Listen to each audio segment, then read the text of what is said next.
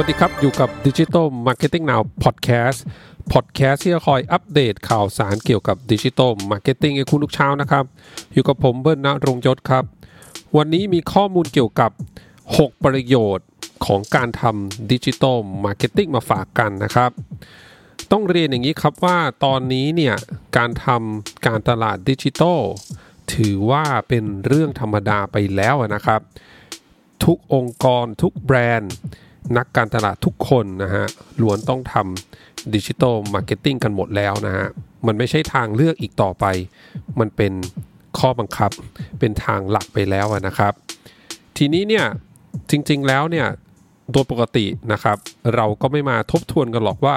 เฮ้ยข้อดีของดิจิทัลมาร์เก็ตติ้งมันคืออะไรนะครับแต่ว่าข้อมูลนี้ผมบังเอิญว่าไม่ใช่บังเอิญสิก็ตั้งใจเลยนะคือตั้งใจเข้าไปดูเรื่องของคอร์สเรียนนะครับของ Accenture นะฮะซึ่ง Accenture เนี่ยเปิดคอร์สให้เรียนฟรีเกี่ยวกับคนที่สนใจจะอัปเกรดตัวเองนะฮะอัพสกิลตัวเองเรื่องของ Digital Skill นะครับแล้วก็หนึ่งในนั้นเนี่ยก็จะเป็นบทเรียนเรื่อง Digital Marketing นะครับผมก็เลยลองไปเรียนดูนะฮะถือว่าก็ได้กลับไปรู้นะฮะกลับไปดูพื้นฐานของการทำดิจิทัลมาร์เก็ตติ้งด้วยแล้วก็ไปดูข้อมูลว่าทาง Accenture เนี่ยเวลาเขาเรียงข้อมูลเกี่ยวกับการทำดิจิทัลมาร์เก็ตติ้งเนี่ยเขาเรียบเรียงเรื่องอะไรบ้างนะครับหนึ่งในบทเรียนแน่นอนเขาก็จะปูพื้นฐานของการทำดิจิทัลมาร์เก็ตติ้งนะครับซึ่งจริงๆก็เป็นเรื่องที่เรามองข้ามไปแล้วนะเพราะว่าเรารู้อยู่แล้วว่าข้อดีของการทำดิจิทัลมาร์เก็ตติ้งคืออะไรนะครับแต่ว่าข้อมูลพื้นฐานเนี่ยจริงๆแล้วผมอ่านดูแล้วเนี่ยมันก็เหมือนกับการที่เราได้กลับไปดูนะฮะฟาวเดชั่นของการทำดิจิทัลมาร์เก็ตติ้งนะฮะว่าจริงๆแล้วเนี่ยทุกวันนี้เนี่ยที่เราทำเพื่ออะไรนะฮะและประโยชน์ของมันคืออะไรบ้างนะครับ6ข้อที่ทาง Accenture มาสรุปให้ฟังเนี่ยมีดังนี้ครับข้อ1นะฮะเขาบอกว่าเราสามารถที่จะ engage กับลูกค้าได้แบบ real time นะฮะอันนี้แน่นอนนะโดยเฉพาะสื่อโซเชียลมีเดียนะไม่ว่ามีอะไรตอนนี้เนี่ยก็สามารถที่จะ engage กับกลุ่มเป้าหมายกับกลุ่มลูกค้าได้ทันทีนะฮะไม่ว่าจะเป็นคอมเมนต์ในโพสต์นะฮะเรื่องของการแชร์เรื่องของการ engage กับโพสต์ต่างๆในโซเชียลมีเดียของเราทั้งหมดนะฮะรวมถึงการที่ส่งเมสเสจหากันแท็กหากันเป็นต้นนะฮะเหล่านี้เนี่ยก็คือการ engage แบบ real time กับ user กับกลุ่มเป้าหมายกับลูกค้าได้นั่นเองนะครับข้อ2ครับเขาบอกว่าประโยชน์ของมันคือสามารถเข้าถึงกลุ่มเป้าหมายได้ทั่วโลกนะฮะภาษาอังกฤษที่เขาเขียนไว้ก็คือ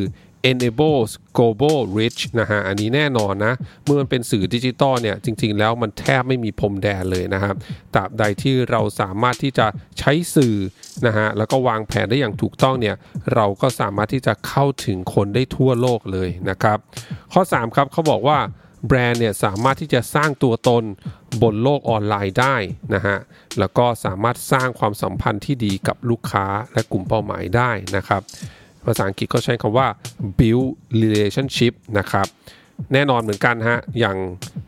พวกโซเชียลมีเดียที่เราใช้กันนะการที่เราตอบโต้กับกลุ่มเป้าหมายกับลูกค้าเนี่ยนะฮะเช่นเวลาเขามาคอมเมนต์โพสต์เราคอมเมนต์กลับอะไรพวกนี้นะฮะหรือแม้กระทั่งช่องทางคอมมูนิตี้ต่างๆนะไม่ว่าจะเป็นในเมืองไทยก็อย่างพันทิปเนี่ยเป็นต้นนะเราก็สามารถที่จะสร้างสัมพันธ์ที่ดีกับลูกค้าได้ไม่ว่าเขาอาจจะมีเรื่องมาร้องเรียนนะฮะมีคำถามมาถามเพิ่มเติมอะไรพวกนี้นะฮะทุกอย่างที่เราตอบโต้กับเขาไปเนี่ยมันคือการสร้างสัมพันธ์กับลูกค้าและกลุ่มเป้าหมายนั่นเองนะฮะงั้นก็เป็นข้อ3นะประโยชน์ของการทำดิจิทัลมาร์เก็ตติ้งนะครับข้อ4ครับเขาบอกว่าสามารถส่งสารนะส่งเมสเสจได้บนทุก device นะครับภาษาอังกฤษที่ทาง Accenture ใช้นะครับเขาบอกว่า messages can be accessed over multiple channels แล้วก็ในวงเล็บก็เขียนว่า including PC tablets mobiles นะฮะจริงๆถ้าอ่านเร็วๆเนี่ยตอนแรกก็เข้าใจว่าเขาหมายถึง message คือเหมือนพวกข้อความ messenger อะไรพวกนี้นะฮะแล้วก็ channel เนี่ย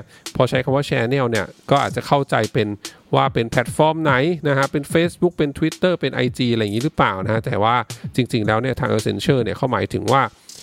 สารนะที่ทางแบรนด์ที่ทางนักการตลาดต้องการจะส่งออกไปนะฮะส่งสารออกไปในสารที่นี้ก็รวมถึงทุกอย่างนะฮะไม่ว่าจะเป็นสื่อโฆษณาอาร์ตเวิร์กวิดีโอนะครับโพสต์บนโซเชียลนะครับทุกอย่างเนี่ยถือว่าเป็น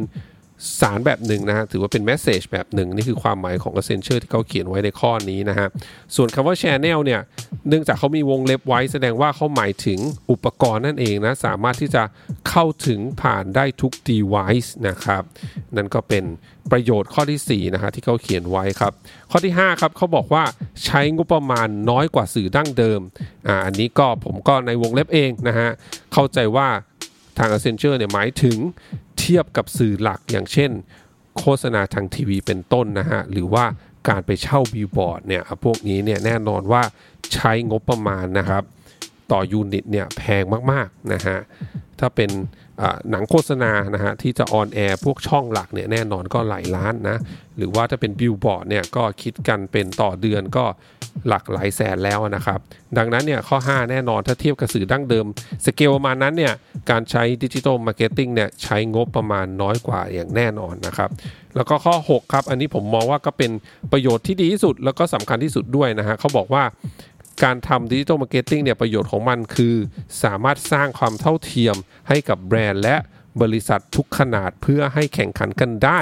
ไม่เกี่ยวกับความใหญ่ของบริษัทแล้วก็งบประมาณที่มีนะฮะอันนี้แน่นอนนะเมื่อใช้สื่อดิจิทัลเนี่ยนั่นหมายความว่าเรานะฮะแม้ว่าเราจะเป็นแบรนด์เล็กเนี่ยเราจะเป็นองค์กรเล็กเนี่ยเราก็สามารถที่จะทำดิจิทัลมาร์เก็ตติ้งหากลุ่มเป้าหมายเดียวกันนะฮะโดยที่แม้งบประมาณเราอาจจะไม่ได้เยอะเท่าพวกแบรนด์ใหญ่ๆเนี่ยแต่เราก็ยังเรียกว่าสามารถแข่งขันได้นั่นเองนะฮะอันนี้เนี่ยผมมองว่าก็ถือเป็นประโยชน์นะที่ดีมากๆของการทำดิจิทัลมาร์เก็ตติ้งนะครับนี่นะครับ6ข้อนะครับ6ประโยชน์ของการทำการตลาดดิจิทัลที่เขียนไว้โดย Accenture นะครับคอร์สเรียนดิจิทัลมาร์เก็ตติ้งนะฮะอัปเกรดอัพสกิลดิจิทัลสกิลกันนะฮะขอบคุณทุกท่านมากที่รับฟังครับเดี๋ยวพรุ่งนี้เป็นเรื่องอะไรฝากคอยติดตามกันนะครับสำหรับวันนี้สวัสดีครับ